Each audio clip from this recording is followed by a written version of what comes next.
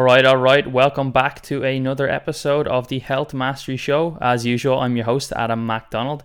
And in today's episode, I have on with me a really interesting guest. That is Dr. Mike ISRAETEL. So Dr. Mike holds a PhD in sports physiology and is currently the head of science consulting for Renaissance Periodization.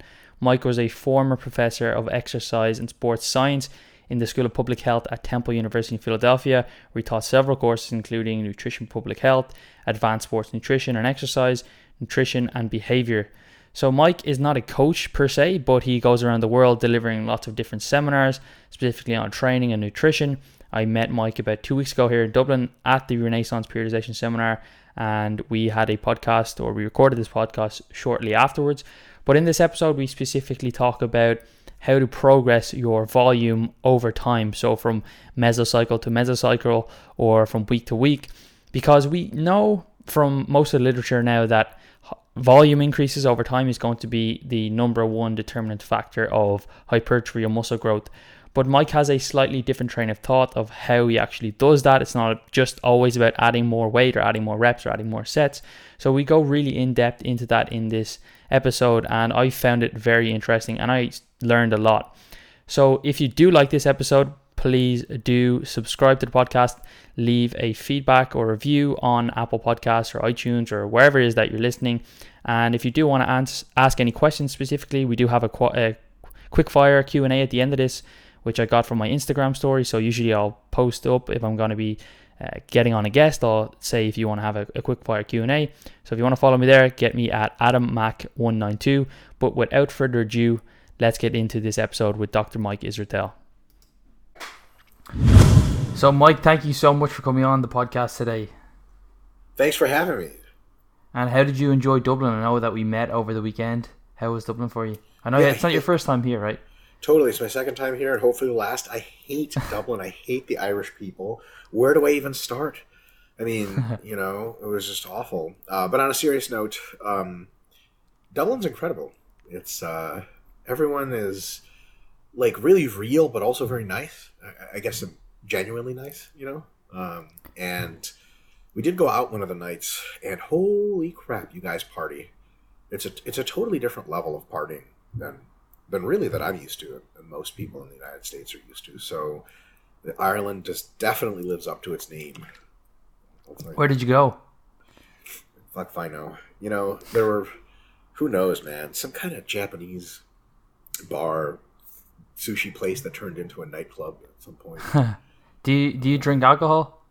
I don't usually. I had since I was in Ireland, I did have a couple of pints, and it was disgusting as always, and I hated it. But I was there with a lot of good people, good friends, and it was really fun. And one thing I do like is that the people seem to everyone who goes out in Ireland seems to be, for the most part, just interested in having as much fun as possible. In the United States, it's very rare for people to sing songs together in a bar, but it seemed to happen all the time, which is really a trip. Yeah, it's actually it's pretty good crack, as we say, so good fun. Yep.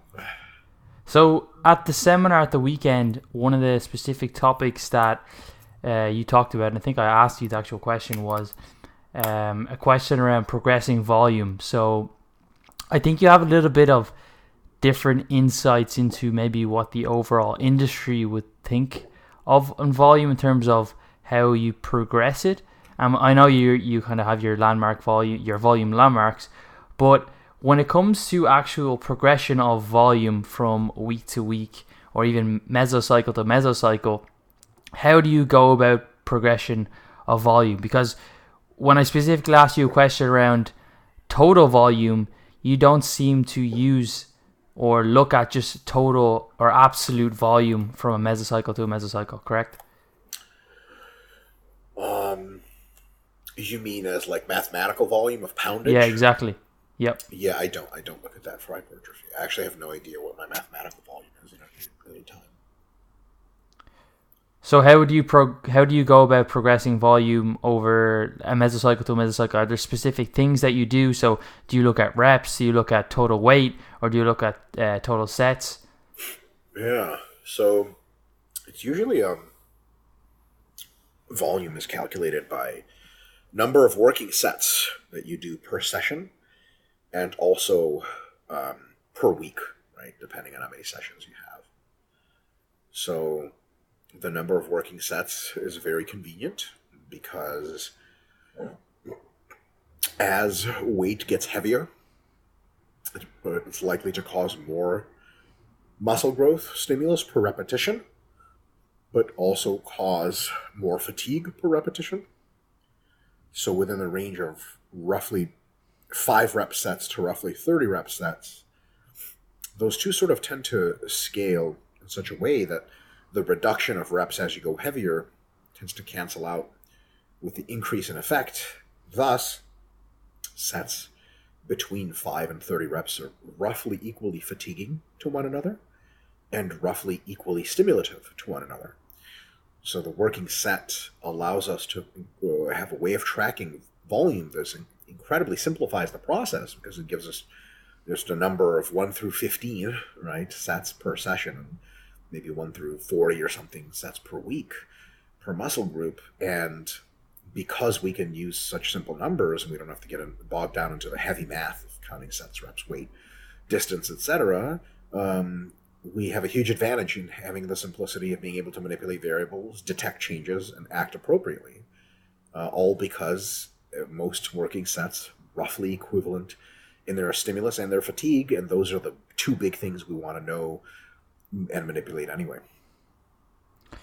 So when it comes to progression of, let's say, week to week or even month to month, do you try and push up all areas of volume, so sets, reps, and actual weight on the bar, or do you focus purely on sets? So, like, I know it's probably difficult for somebody who's more advanced, like for yourself. You're not going to be able to get stronger every single week or necessarily even add reps to a certain exercise. So is that the main reason that you focus on sets, or would you recommend that somebody who can progress on all three does progress on all three?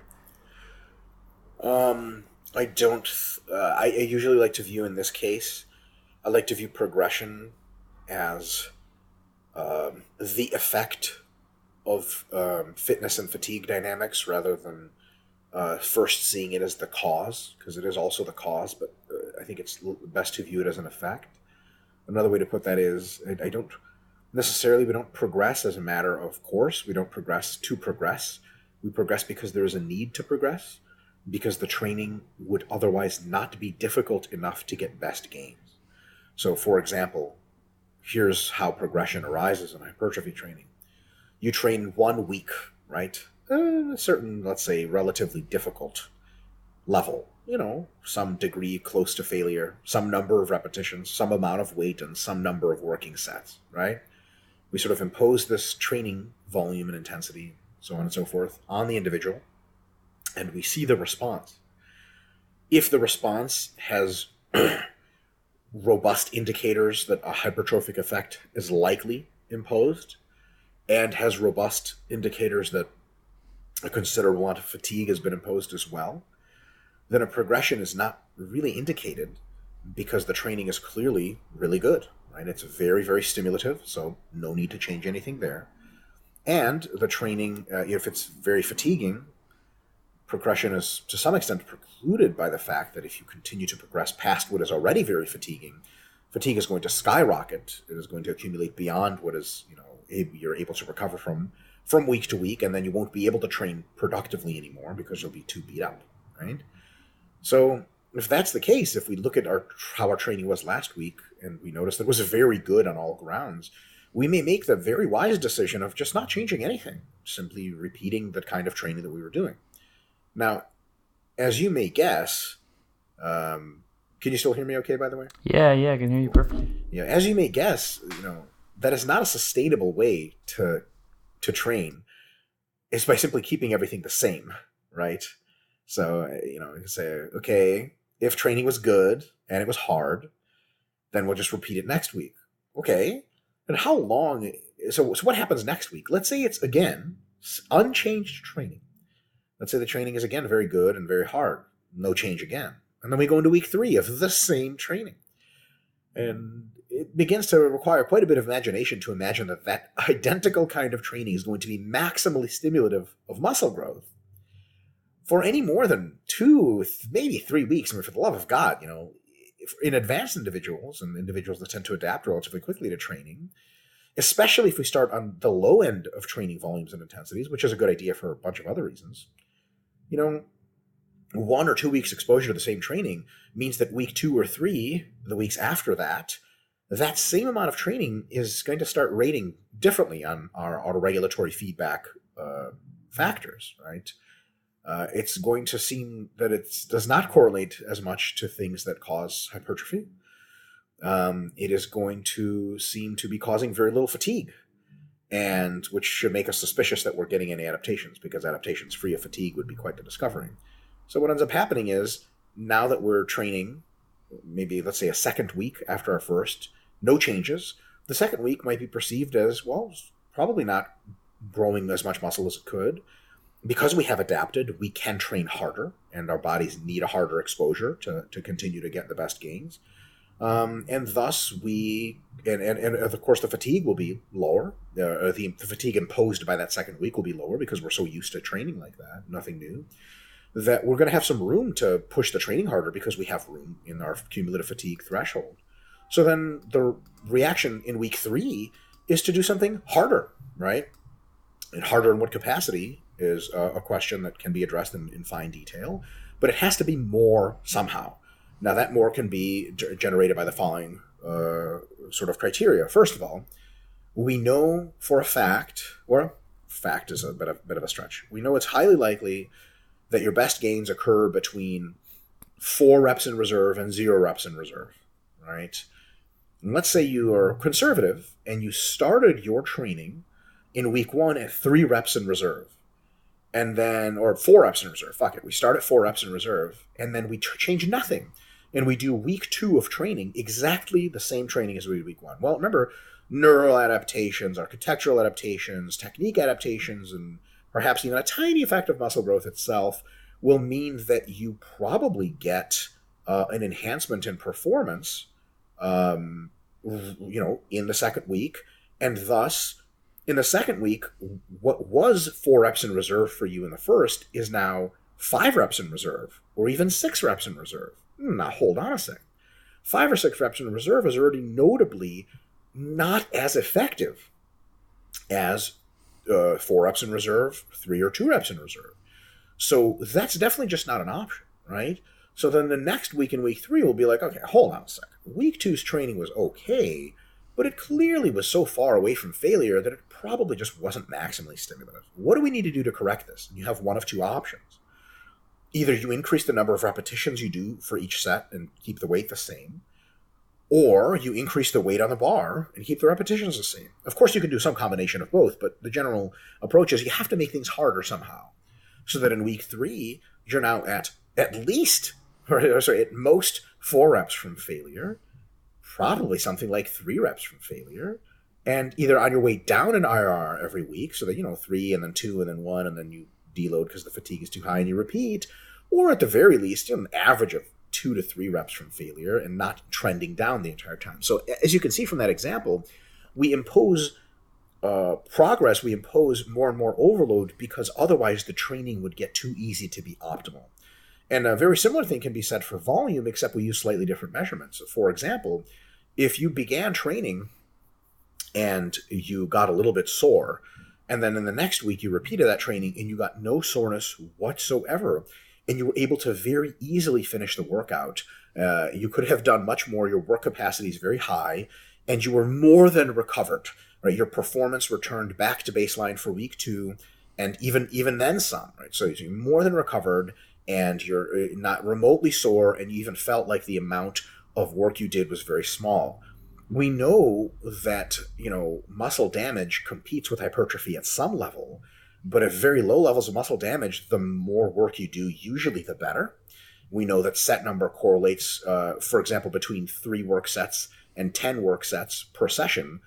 The closer you get to 8 to 10, the more your hypertrophy is maximized for that session. So, for example, if we started a session at 4 working sets, and the next week we repeated 4 again, and those 4 working sets got us no soreness whatsoever, so there's almost no damage interference, very likely. And it was very easy to complete, so we had the work capacity to do it, and our fatigue was very low. Yeah, it starts to be a question of, why am I not doing 5 sets?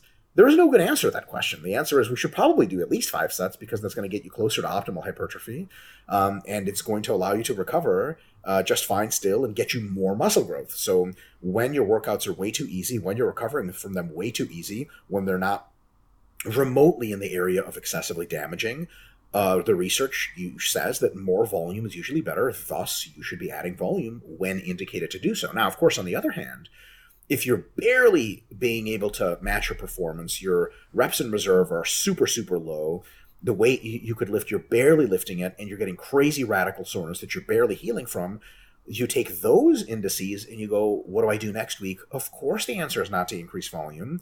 It's not to increase intensity. It's not to increase the number of repetitions. Sometimes the answer is to take a deload or a short break and let the fatigue calm down before you ramp back up.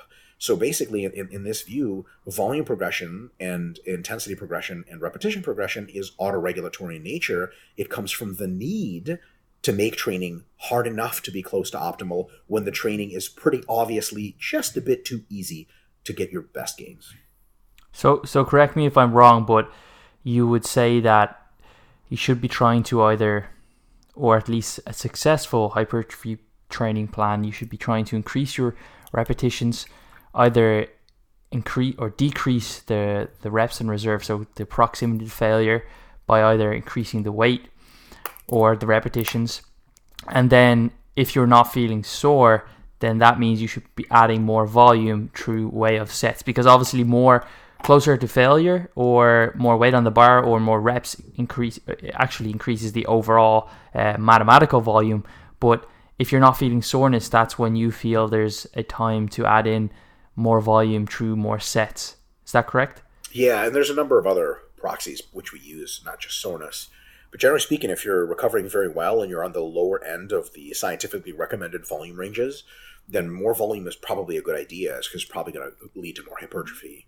The thing is, if you're incredibly sore or your performance is down or you're incredibly damaged, and performance and damage correlate very well actually, then clearly you're not even recovering or barely recovering from the current levels of volume. Probably not a good idea to go up, because then you risk doing too much volume past the point at which you recover, which exceeds your MRV, and thus you're almost guaranteed to get no gains at all, if not muscle losses. So yeah, I would absolutely characterize it like that. Now, the decision of whether or not to increase repetitions, weight, or some combination of the two is very contextual. I can address that if you'd like, but it's much smaller of a concern than something has to increase in difficulty. Does that make sense? Yeah, it does, yeah. So I guess my question would be, let's say for somebody who's advanced, or if we want to make adaptations, we need to be increasing volume over time. Does that mean that in 5 years' time, if you want to make progress, you have to be lifting more volume? Because you did explain to me in person about how it's not just absolute volume, but how the intramuscular forces are at work. So, for example, one example you explained to me was, let's say you're doing back squats and then you do leg extensions, but if you decide all of a sudden to do leg extensions first and then back squats, your absolute volume is going to be significantly reduced, simply just due to the fact that you can't lift as much on the squat now. So if somebody was looking at volume in an absolute sense, that would actually not kind of play into the rule of volume needs to go up over time. Yeah, volume needs to go up over time is not a rule at all. The rule is you need to make sure to train your body with enough stimulus to get at robust level of adaptations. The amount of volume that counts as a robust stimulus may increase, but if you're looking at volume mathematically, it's almost always going to be the case that volume goes up over the training career. If you look at volume from the perspective of number of hard sets, it actually tends to peter out over the course of 3 to 5 years, and then may even go down later, because as you get stronger, absolutely stronger, right? You go from squatting 100 kilos to squatting 150 kilos. The amount of stimulus per any repetition goes up a lot. In addition to that, your technique gets better, and your mind-muscle connection gets better, so you're able to make every repetition more hypertrophic, even if we discounted the fact that it was already more hypertrophic because it was heavier and produced more force. So now you're essentially more efficient with your training as your training age expands, assuming you're not completely retarded and just have no idea what you're doing and just banging your head against the wall, right? Most people learn something about making their exercises more effective for them over time. And if you add in that with the load increase that you tend to experience as you get stronger, the number of hard sets doesn't have to go up, right? It cycles between low and high at various phases of training, but in general, if you do 5 sets of 10 with 60 kilos on the squat, that's going to be a very, very robust amount of stimulus and fatigue for someone who's not very experienced. Eventually you may get up to doing roughly 10 sets of 10, sort of, in a session at 100 kilos for someone that's, 5 years into training, quite advanced and very muscular, and they need that much training volume in order to get their best gains. Now, if someone's squatting 150 kilos, 8 sets at 8 years into their training or 10 years into their training, 8 sets with 150 kilos, 8 sets of 10 may be more than enough to stimulate the highest levels of adaptation, and any more than that would just be excessively fatiguing, right? So what's really super important isn't to proactively drive volume. I think that's actually usually a bad idea, right? You're not supposed to be looking over the course of your career and being like, fuck, I'm not doing enough volume. I should be doing more by now. I've been training for 5 years. You should be looking over your current way that you respond to training and saying, am I training with enough volume to get really good pumps, to get good strength gains over time, that I'm getting a really good mind-muscle connection, that I'm getting lots of perceived tension in the muscle, and am I getting, at least a little bit sore, or at least almost sore if I'm doing a very high-frequency program? Do I feel fatigued from this? Because if I don't, it's probably not maximally hypertrophic. And if you can check all those boxes, then you're clearly doing enough volume. But if, for example, even if you're doing more volume 5 years from when you started, but you don't get sore at all, I mean, not even close, you're not even hardly fatigued, you get no pumps from training or barely any pumps. As soon as you almost start to get a pump, you quit, you stop training because you just, that's enough sets, is what I wrote down in my notebook.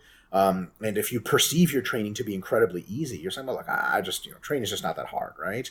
Then, it's doubtful that you're going to be getting very good hypertrophy. So based on autoregulation, yes, on average, your mathematical volume will almost certainly go up through most of your training career, though that's offset a little bit by technical enhancements and mind-muscle connection enhancements.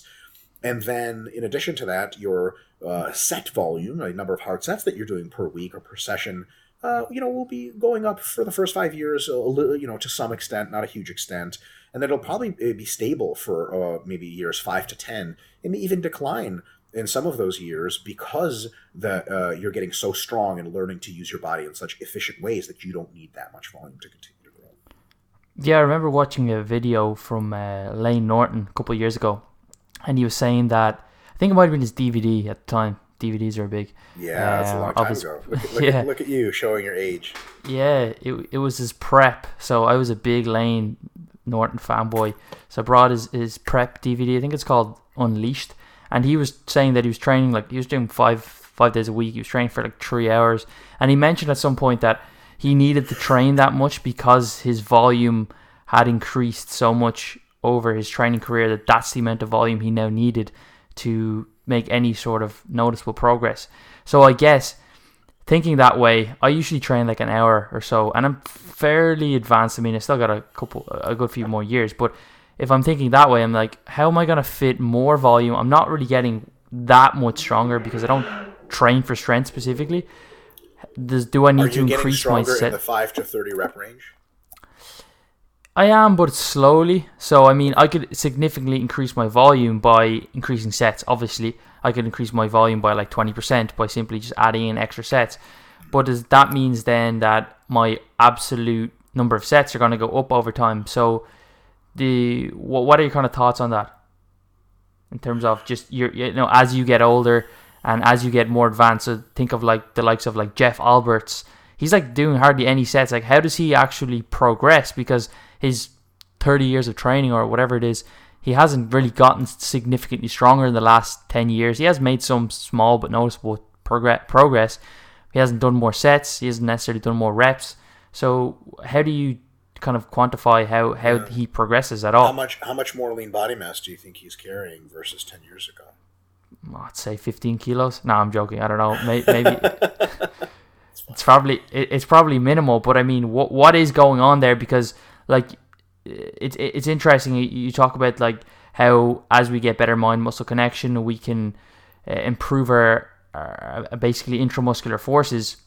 So do you think that there's possibility that, as you say, age or if time restriction is an issue, that we can start to do things like intensity techniques or pre-exhaustion that will give us the same results? So if you're like in the gym for 2 hours 5 times a week, and you're like, I'm just sick of this, I'm not enjoying it anymore. Do you think that you could just pre-exhaust everything and get way better intramuscular forces and grow that way, even though you're technically cutting down your absolute volume by a lot?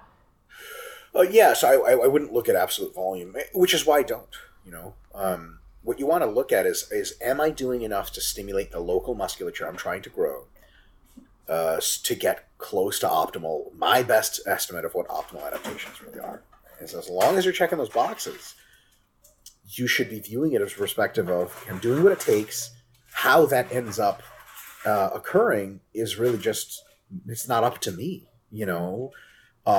it just, that's how the cards laid out, and that's okay. So for example, if it seems that you're getting your best workouts doing dumbbell presses and in your first several years of training, okay, you got dumbbell presses in your first several years of training, you're getting great workouts with 10 sets of dumbbell presses per session, let's just say, okay. And then over the years you sort of learn that the barbell gives you a much better mind muscle connection. And you also learn how to pre-exhaust your chest with some dumbbell flies. And you notice that it's actually 6 or 7 sets total between those two exercises checks all the boxes of how pumped you're getting, how sore you're getting, your performance improvements over multiple months. It checks all the same boxes as 10 sets of dumbbell presses were. Is that a problem because it's lower mathematical volume? No, it's not a problem at all. It's a solution, right? So my question to Jeff Alberts would be, hey, Jeff, are you feeling challenged in the gym? He may say yes. Say, are you getting regular pumps from your training? He would say, well, yeah, for sure. And are you feeling, lactic acid accumulation in the muscles that's relatively debilitating, when you're doing higher reps? Totally. So are you feeling a lot of tension perception, sort of very damaging tension perception through the muscle when you're doing very low reps? Yes, absolutely right. Are you feeling like, you are challenging your recovery abilities regularly in your training? Are you pushing the limits to some extent? He would say maybe, yeah, sure. And then I don't have any more questions to ask him, because if all those things are true, he's probably doing enough volume, right?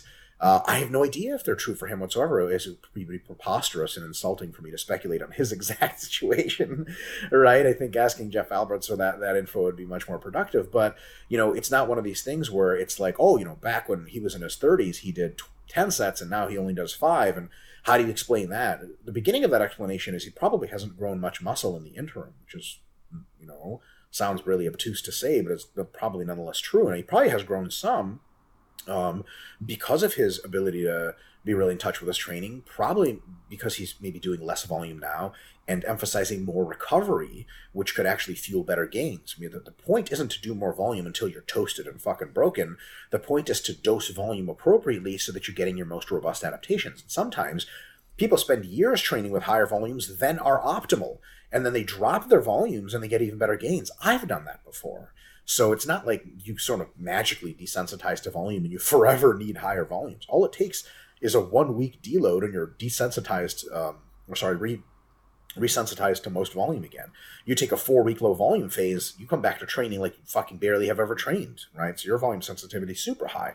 That's an easy fix. So, but nonetheless, that you can be in the situation where it may take a way more volume than it ever took for you to continue to get gains. So the Lane Norton example is very possible, right? It just, what I want to know is, between Lane Norton and Jeff Alberts, are they filling out that checklist appropriately? Are they getting the good pumps? Are they getting challenged in the gym? Are they still recovering on time? If the answer is yes to all those questions, we're just dealing with 2 different individuals and 2 different volume demands. And both of them can be completely correct. One of them may have been pushing volume too hard back in the day, and one of them has only now gotten up to where he's pushing volume hard enough to his abilities. Yeah, that's a great point, and it leads me into 2 questions. The first one being, Do you recommend then periods of lower volume, let's say at what you coin your minimum effective volume, so that you can resensitize yourself? So let's say you don't have to end up in that position where you're like, I need to push up more volume, more volume, more volume. Do you think that there's periods of lower volume will, like longer than say like a deload, but it's like planned periods of low volume, so that you can resensitize yourself to volume, so you don't have to keep going up and up and up?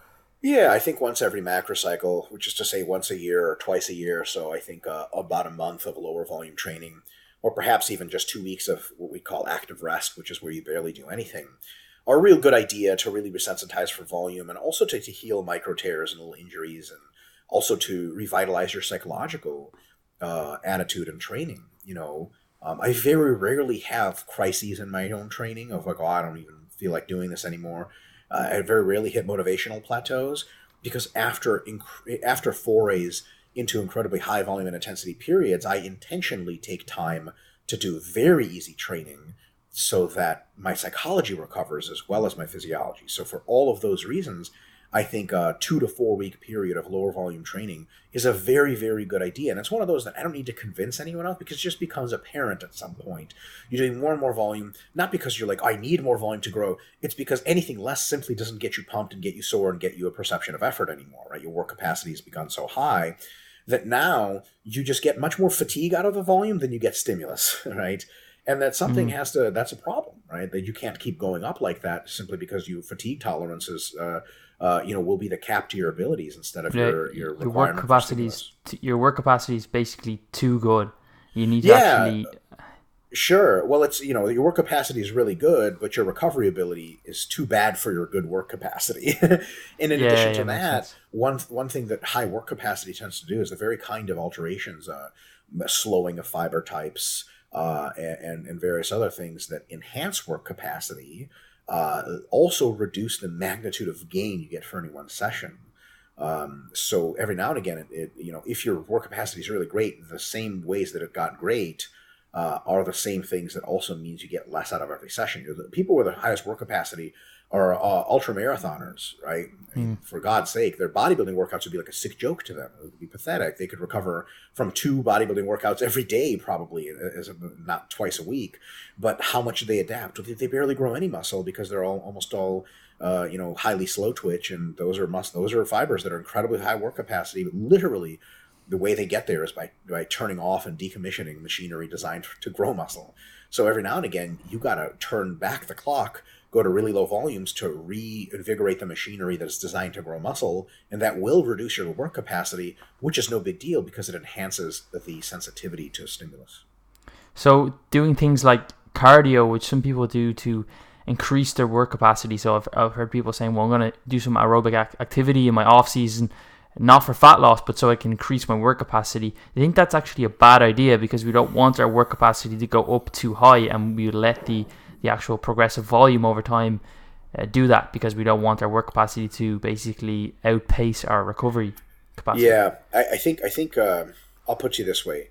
I don't think it's a problem that your work capacity outpaces your recovery capacity. The problem is your sensitivity to stimulus outpaces your recovery capacity, right? Like the amount it would take to get you to grow is no longer a recoverable amount, or very, very close to it. So you just can't do it for long. And the thing is, your work capacity pushes up your recovery capacity, but it pushes down your sensitivity to stimulus, which is very, very unfortunate. So to answer your question about cardio can be used to reduce body fat and can be used to keep it lower. Cardio can be used to take your work capacity from total shit, like unable to finish a squat workout of 3 sets of 8 because your lower back cramps. Cardio can do that and can maintain general health. But if you want cardio to be able to recover from more lifting, and you're using cardio to do that, you want the work capacity to be able to recover from more lifting and be able to do more of it, the best way to do that is sport specific, is to lift more. So, people think, oh man, I need better work capacity for my legs. Work up slowly over the course of several months to training your legs 4 times a week. You'll have all the work capacity in the world. And by the way, you'll have big legs versus, being able to have a crazy work capacity by cardio. Now you've built all this machinery for work capacity to literally come at the expense of hypertrophy. And then someone asks you, hey, so what do you have all this machinery for work capacity? You're like, to grow. And they're like, but you've cost a bunch of muscle growth getting it. You're like, right, yeah, I should have thought that through. So the cool thing about high volume training, or sort of incrementally higher volume training, simultaneously gives you a higher work capacity and grows muscle at the same time. A self-solving problem. Yeah, that makes total sense. Yeah, well, I would give a very simple answer to something like, so somebody would ask, should I do cardio for wrestling? My best answer would be, if you need more cardio on top of your normal wrestling, yes, but you should be doing enough wrestling training that most, at least, of your cardio comes from wrestling, because it's the most sport specific, right? How do you get good cardio for wrestling? Fucking wrestle. Now, sometimes wrestling that much is untenable because injuries and everything. Injury. So then you supplement it with cardio, but that's a good reason to supplement with cardio. Whereas the bodybuilding reason, it's if you know cardio costs you gains or potential for gains, it becomes one of those things you have to dose it very mildly, if at all. Yeah, that makes complete sense. And then from a practical point of view, so my second question would be, let's say I was doing leg press, so something that's not overly technical in terms of like exercise selection, and I was doing 3 sets for 10 this week. What would be those markers that you kind of talked about, soreness, pumps, that you would look at the end of a workout or in a couple of days that would dictate whether I increase weight, reps, or sets next week? Yeah. So let's say you hit your sets of 10, 3 by 10. Yeah. Let's say RPE or reps in reserve, 2 reps in reserve. 2 reps in reserve. Sweet. My next question is, how many weeks would you like to continue training for? All the weeks, forever. No, I mean, forever. just an off-season training plan with, let's say, like a 5 weeks mesocycles or something like that. So in a 5-week mesocycle, you don't want to go to failure until the last week, because once you go to failure with a high number of sets, you're not going to be able to recover for the next week, right? So if we look at it that way, then we're probably going to want to keep those 2 reps in reserve for this week, next week, and maybe even a week after that. So at least the next 2 weeks, right? So if you want to keep the reps in reserve essentially the same for next week, and it was 2 RIR this week, then you want to adjust the load or repetitions next week by whatever amount will get you to 2 RIR again, right? And that could be like 2.5 kilos on the bar, or it could be 1 rep added to each set. With me so far? Yep. Cool. And the decision for volume comes from one of, well, how do the 3 sets of 10 make you feel? First of all, did you get a pump? If you got a really good pump, then you're doing super great, and that by itself probably says you don't need to get any volume added. But let's say you got like not so great of a pump, like barely a pump. Like at the end of set 3, you're like, ooh, I'm starting to feel it. But then you're like, man, I could really use another set to get a good pump, but you stopped. And then let's say effort perception was very low. You're like, man, I walked through that workout, right? It was super easy. And then you didn't get sore at all. And then 3 days later, when you did your next leg workout, you were like, well recovered. Like there was no challenge to recovery at all, because you seemingly never even disturbed anything. Right? In that case, you sort of have the philosophical question of, what am I betting will cause me more growth? On 3 sets again? Or 4 sets, right? And the answer is, well, okay, 4 sets will probably give me a better pump. It'll probably give me, at least get me closer to being sore. It'll burden my recovery to some extent, which is almost a necessity for progressive training. And it's still going to be well within my recovery ability, because I was nowhere close to challenging that. And it'll also feel like a bit of effort, which is probably correlates somewhat with program outcome.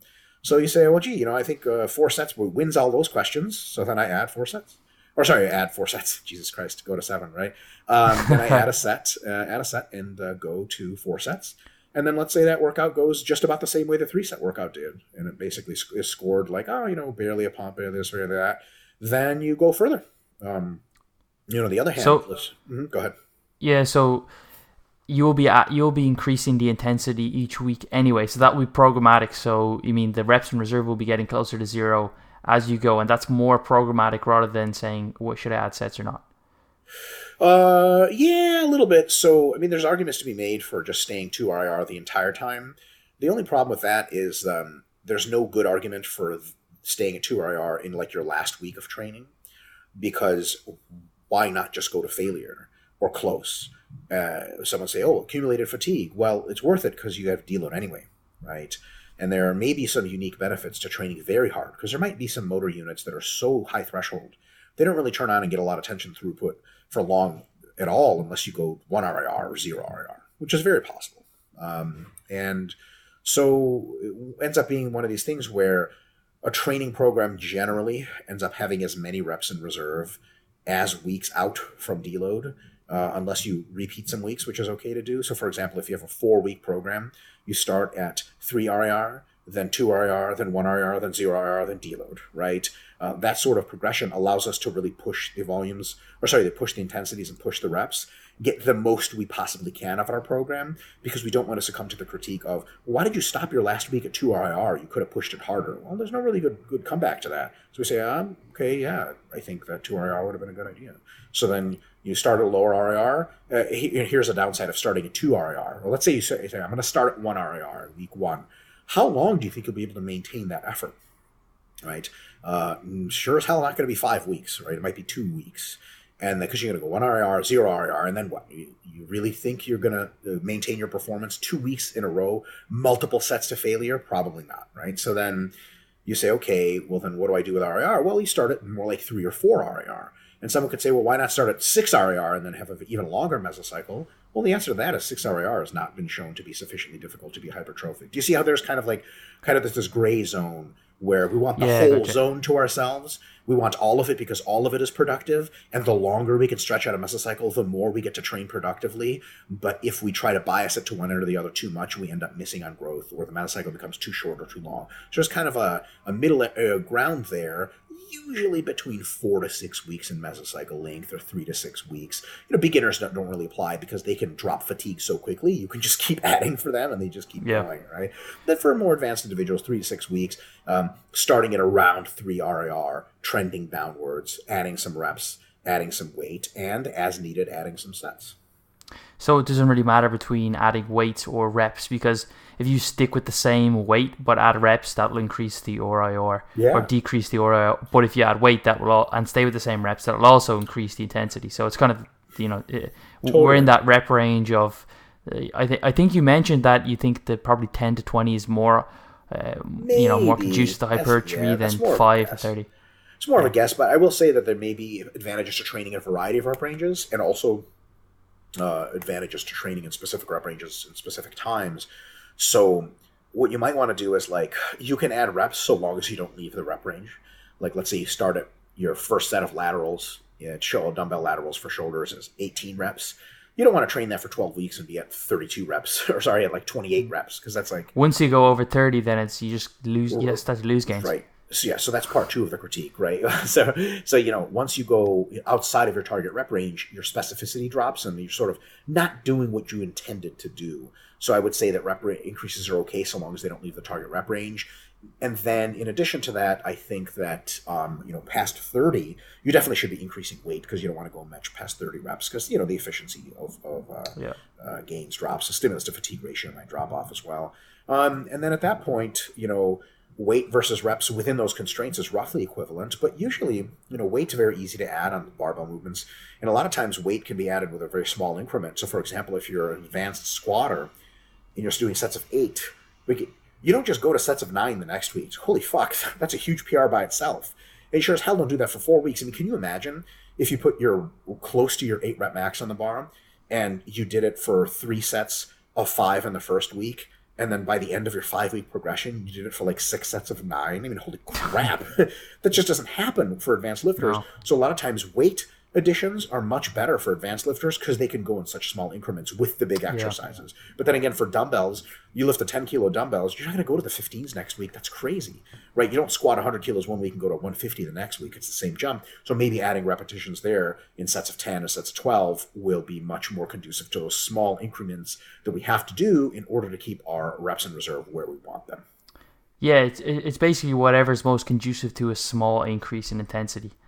Yes, to the needed increase in difficulty that keeps our RIR either the same as it was last week or a little bit less, which is generally what we want to see with hypertrophy training. Yeah, that makes complete sense. So, Mike, we're almost coming up on time. So I got some rapid fire questions that I asked on Instagram. Okay. So I just want you to give a quick answer to these. Some of these you could probably spend a whole podcast talking to, but just a very short answer for each one. So first one, are there any general conditioning landmarks you use for combat sport athletes? can you survive 2 back-to-back hard rounds? If not, you need more conditioning. Pretty good. What do you think of a plant-based diet? I hate the term. Hate just barely begins to describe it. So a diet that has 30% exclusively animal products and 70% plants is plant-based. Because when you call something based, it is to assume that the base of it is what we're talking about, and not the entirety of it. I think the term people really should be using is vegan diet, because we have a fucking term for that already, and it's a fine term. And I think veganism has incredibly great upsides in potentially small upsides in environmental impact, though I'll say those are minor. Massive upsides in the morality and ethical treatment of animals that are very, very good to consider. I highly encourage people to consider a vegan diet. And if you want it to maximize muscle growth, then it's probably possible to get to very close to maximum muscle growth, just making sure you do the vegan diet right and supplementing properly. You don't have to eat meat to get really, really good gains. But the term plant-based diet drives me to no fucking goddamn end. What are your thoughts on dog crap training?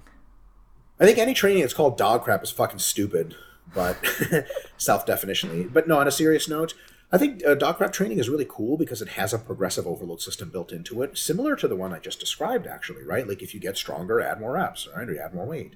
And that makes it very, very, in very sparse company in bodybuilding training circles, which mostly are just, there is no progression built in because people are too fucking stupid to think about that. So generally, I think DC training is really cool. My critiques of it is that it goes to failure all the time, which is not great. Not terrible, but not great. And that I would love to see a progression in volume as well as relative intensity.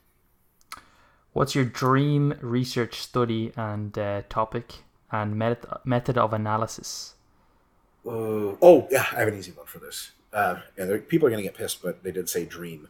My dream research study is to have millions of cohorts of individuals living in Truman Show style lives where they have no idea what's going on, and we impose various nuanced hypertrophy training and diet program differences to them, so we have insane sample sizes. That's and hilarious. We can really get at what optimal really is. Mm-hmm. Oh, we get to dissect them afterwards. But bodybuilding Big Brother. Yes, 100%, but like way worse, like the bodybuilding Matrix. When adding sets, do you add another set at the same weight, or do you add a down set? I think that's a Jordan Peters term, but down set is like a back off set. Yeah, so it depends. Are you going to be in your target rep range if you add the set with the same weight? If the answer is yes, then you keep the same weight. If the answer is nope, I'm going to fall out of my target rep range, then you probably do a down set. So for example, if you're doing squats in the 5 to 10 rep range, and you're doing 6 sets and you want to add a 7th set, but if you add a 7th set at the weight you're using, you're going to get like 3 reps.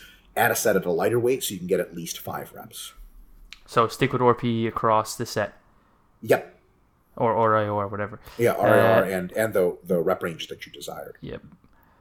Thoughts on the movie Game Changers? I don't know if you watched that. So a couple things. I haven't seen it. I'm almost certainly not going to see it. I don't watch propaganda movies for fun. Here's my dream study. Fuck the study. Here's my dream movie. I want to make a movie called Another Vegan Propaganda Film, and it's going to be the same movie released every year. I'm going to probably dig up an old post I had. I actually did a TEDx talk where I ended the talk with saying it's just a matter of time until another nutritional propaganda movie comes out that's going to try to tell you that healthy eating is this and that versus the actual balanced scientific perspective. Be on the lookout because it's coming. Okay, here it is. I gave that talk like 2 years ago. Game Changers. And mark my words, in about 2 or 3 years, another vegan movie will come out. And by the way, there's going to be a fucking carnivore movie, and there's going to be a fucking paleo. There's all kinds of shit. It's fad bullshit. The vegan diet has the innumerable advantages that I listed some of them earlier, but it's not the end-all be-all. Other diets have really great advantages. There's many, many ways to eat healthy, and this kind of crisis, epidemic-style view of nutrition where celebrities and quote-unquote scientists talk about it as pure dog shit for people that are very fucking gullible. Waffles or pancakes? Oh, Jesus, that's the fucking shit. Waffles. But don't quote me on that. What's your opinion on negative or eccentric training as a way to go all out before a deload? It's okay as long as it's safe. It can get into real deep shit because you can just go straight to eccentric failure and then you're in real real deep shit. I suppose that will massively increase soreness, which could, Well, it's change before your... deload, right? So you're good to go. As long as you're not doing it so much, you know, you don't try to do everything you can before deload, just a little more than you're used to, right? So if you radically introduce a new variable and get so sore that you mostly spend time healing from damage instead of adapting, you went too far. So 2 final questions. Hit me.